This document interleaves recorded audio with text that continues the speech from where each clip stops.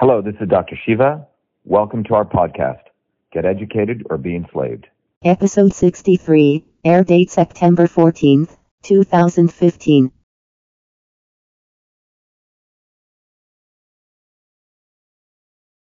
Hello, Jyoti. Enough of crops. Now let's focus to animals. My question is that hormone the bull, it's the first genetically modified bovine. And this one is resistant to mad cow and other infections and all that. So don't you think that GMO will be a good alternative in this perspective? Like if we are getting the cows which are resistant to diseases and infections, so don't you think it is a good perspective, a good thing? Thank you for the first question.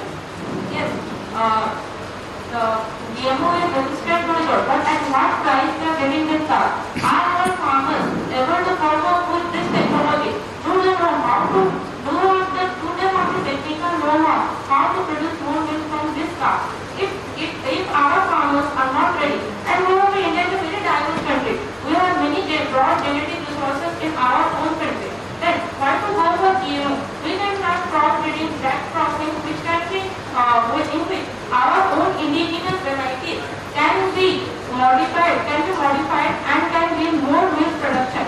So why our citizens need to be down to genetic modification, which no one knows what will be the effect in coming 10 years, what will be the future impact of that, we don't know yet. So why not go for better modification of the indigenous varieties and increasing the milk production and milk rather than dumping our citizens of our country into genetic resources.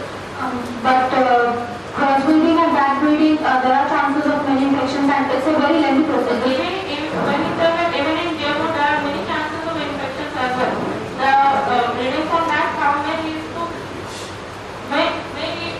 to infections in our own indigenous varieties and the genetic resources that we have in our country. So it's better for now to go for the indigenous modifications rather than going for GMO in the current situation. We can maybe after some years GMO may be a technology in our country, but let's first know what are the impacts of this on our country and the breeds of our country.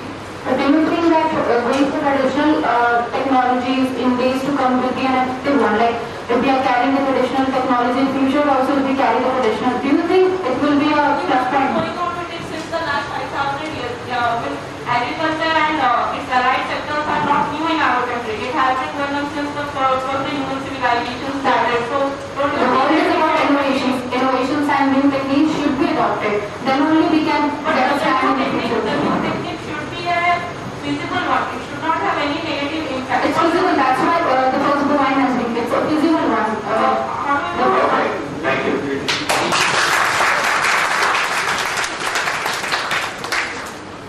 Okay, so we're going to end now with the audience questions.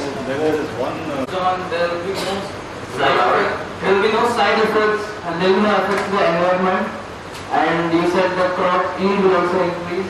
And you said the crop is safe in your presentation.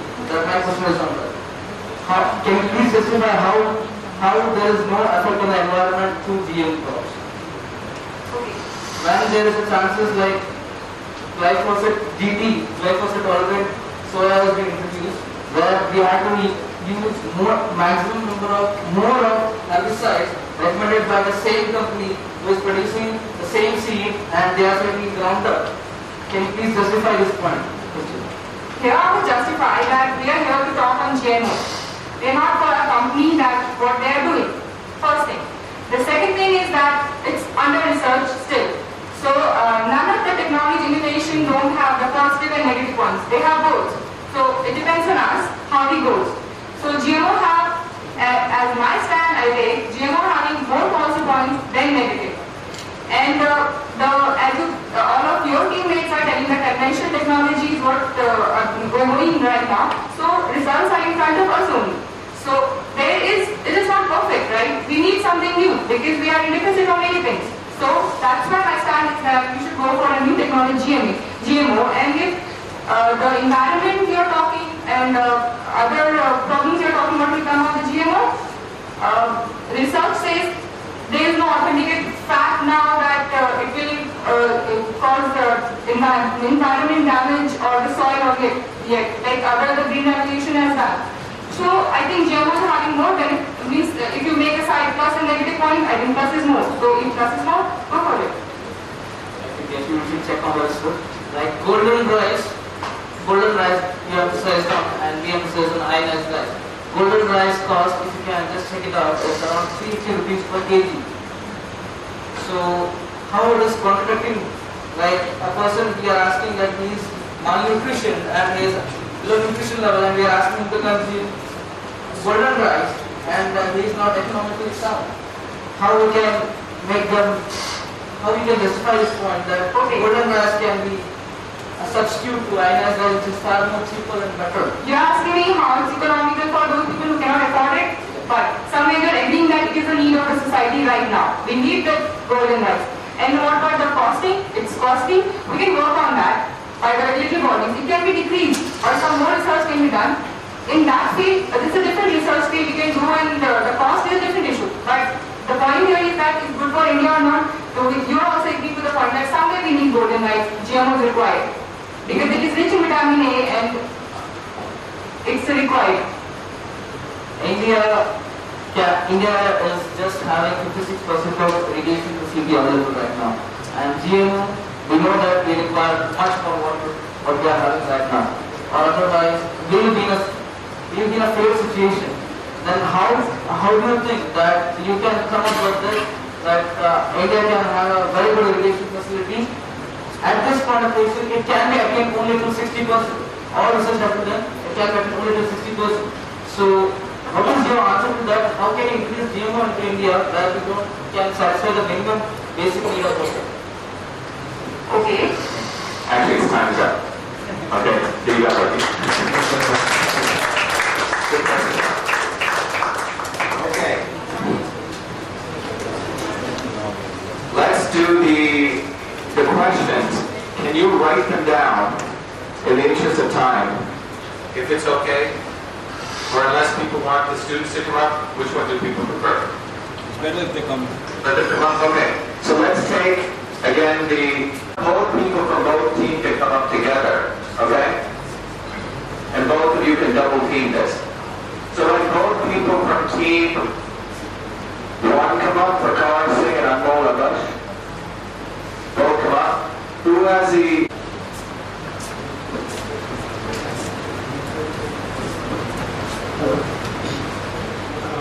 You have 3 minutes, okay? I have a question in Indian context. So in India, where most of the farmers are small or marginal farmers, the percentage we can see is in calculate is 80 to 90%. So what do you think that genetic engineering crops is going to hurt the poor farmer or help the poor farmer? My question is clear or not? Genetic engineering crop is going to help the poor farmer or hurt the poor farmer? Sir, very good question, sir. The thing is, if you ask about the price and cost of the GM seeds or GM crops, and which is not related to the Indian condition. So, sir, I think apart from this BT cotton, that is the commercialized thing, all the crops are still in the lab. Until unless it's not coming out and until unless it's not going to be implemented commercially, how the price will reduce? Several marginal farmers, they can't afford more inputs. They don't have irrigation facilities, and buying fertilizer is also very heavy task for them. So if they invest in only one input, which is cost efficient and which will guarantee them results, so I think that will be very good and beneficial for even the marginal farmers. And I think in the near future, as the land is decreasing again more and more, then these GM crops, which is now mostly favored by large farmers, it will soon move towards marginal farmers, as even government interventions are there to promote this way. So, how do the poor farmers get the actually, you're talking about... We're now into one question, in the interest of time. Okay? Ask the question.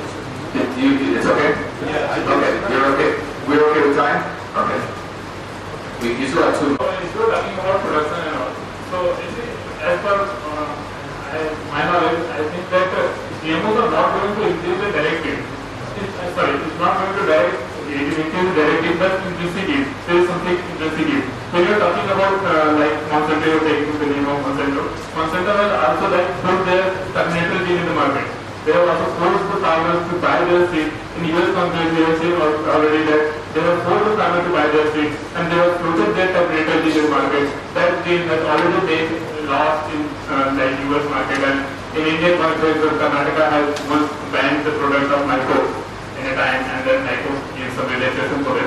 But that's why my point is that while this yield can be increased, you are taking about it, GMO is not going to increase direct yield anyway. It's just going to minimize the risk or something with the losses from weed and losses from insects, right? So how can you defend this point that how the yield can be increased due to poor farmers? And like there is a gap also, is also there, so that Indian farmers and you are going to compare with US farmers, that the Indian farmers are not getting all the inputs at their level, but in US there is double, they produce double on per acre with respect to India. So how you can defend this? So we have not only talked about production aspect, the overall economics of the marginal farmer, that directly affects by adopting the GMC or GM. When you adopt a GM, your inputs, like I said earlier, your inputs directly decrease. If you adopt a crop which is water efficient and which is resistant against some pest and some insect, so automatically your input cost for the various agrarian practices, they reduce. And when they reduce, farmers don't have to spend directly on them, and he can escape that expenditure directly. And which the money which he saves, he can use directly for his welfare. So this is not just the production aspect, this is the overall development of the farmer which happens with the help of this GM crops. Okay. And if you Thank you.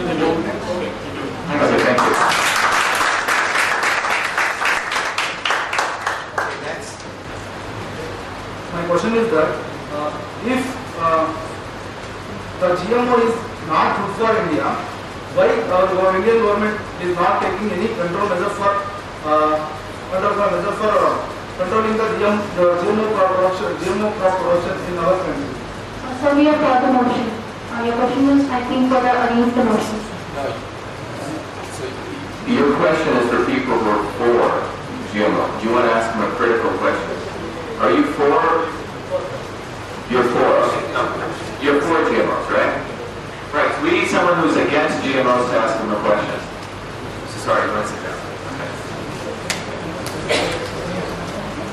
Hello everyone. I'm Sapna this morning. So I have a question for you. Are feeds made from GMO safe for livestock? Repeat the question. Are feeds made from GMOs are safe for livestock? Feed. Is safe. What was your answer? Of course it's safe, that's why we are getting so much of genetically organism coming into life, right? The cows and all that. And of course many countries like US, it's one of the countries who is leading in production of GMO crops. So yeah, of course it's safe.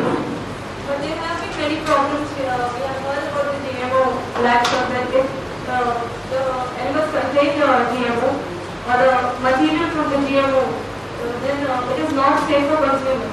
So Ma'am, we have heard, but it's not proved yet. And GMO are safe. It has been proved by WHO,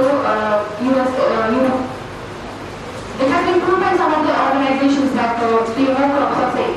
So, about not safe, it's not been proved. Researchers are going, but it's not yet proved. Thank you. Okay. One last question, and we need team 6 coming up. Sandra and that's over. Who else is against? GMO and its advantage and disadvantage. I want to know that recent time, within a week, previous week, Russia has got a lot of food materials. They have got the food materials that was imported by European Union, and that consumed these. They were GMO. What was the reason behind that? Everyone is talking about GMO, but Russia has got all the food materials imported by EU, European Union. So what is your question? So the question is that what is the reason? We are talking about GMO, that we support GMO. Yeah. But why they are burning? Why? Why they are burning? Why is Russia burning their GMO crops? That's the question. If they are safe, why is Russia burning their GMO crops? Thank you, Mr. Amir, for your question. That's the next question. The sweet and short answer to that question would be the valid organizations at the international level like AAAS, ISAA, WHO, FAO, FDA, which are the authoritative organizations in this field, when they have claimed, when they have disseminated information that GMO is safe for human being consumption, GMO food, GMO cattle, GMO chicken, GMO cotton, these all are safe for the human consumption. Moreover, second, there are always some organizations that are against what is going innovative in the world. So these are not the organizations we can recognize. There may be some individuals who may be paid, who have been shown in the pictures. So we cannot go for those unauthoritative people and justify that GMO is bad. We can only go for the big organization, as I mentioned, who have scientifically proved that GMO is good. So we have to say that GMO is good. Seeing in the picture on Google and internet and saying that GMO is bad and protests are going on is not a valid explanation. Thank you. Why Russia is burning? My question is again. So not Russia has contributed a lot of things for science. Why they are burning? Sir, whole of the Russia is not burning. Okay, there are few. Government has burned that. Government has ordered to burn that. Sir, the World Health Organization, when the FAO, when AAAS, when ISAA have justified, it's not the government who has burned that. It's the people, it's the local people who want to go against this movement. They are doing such devious things.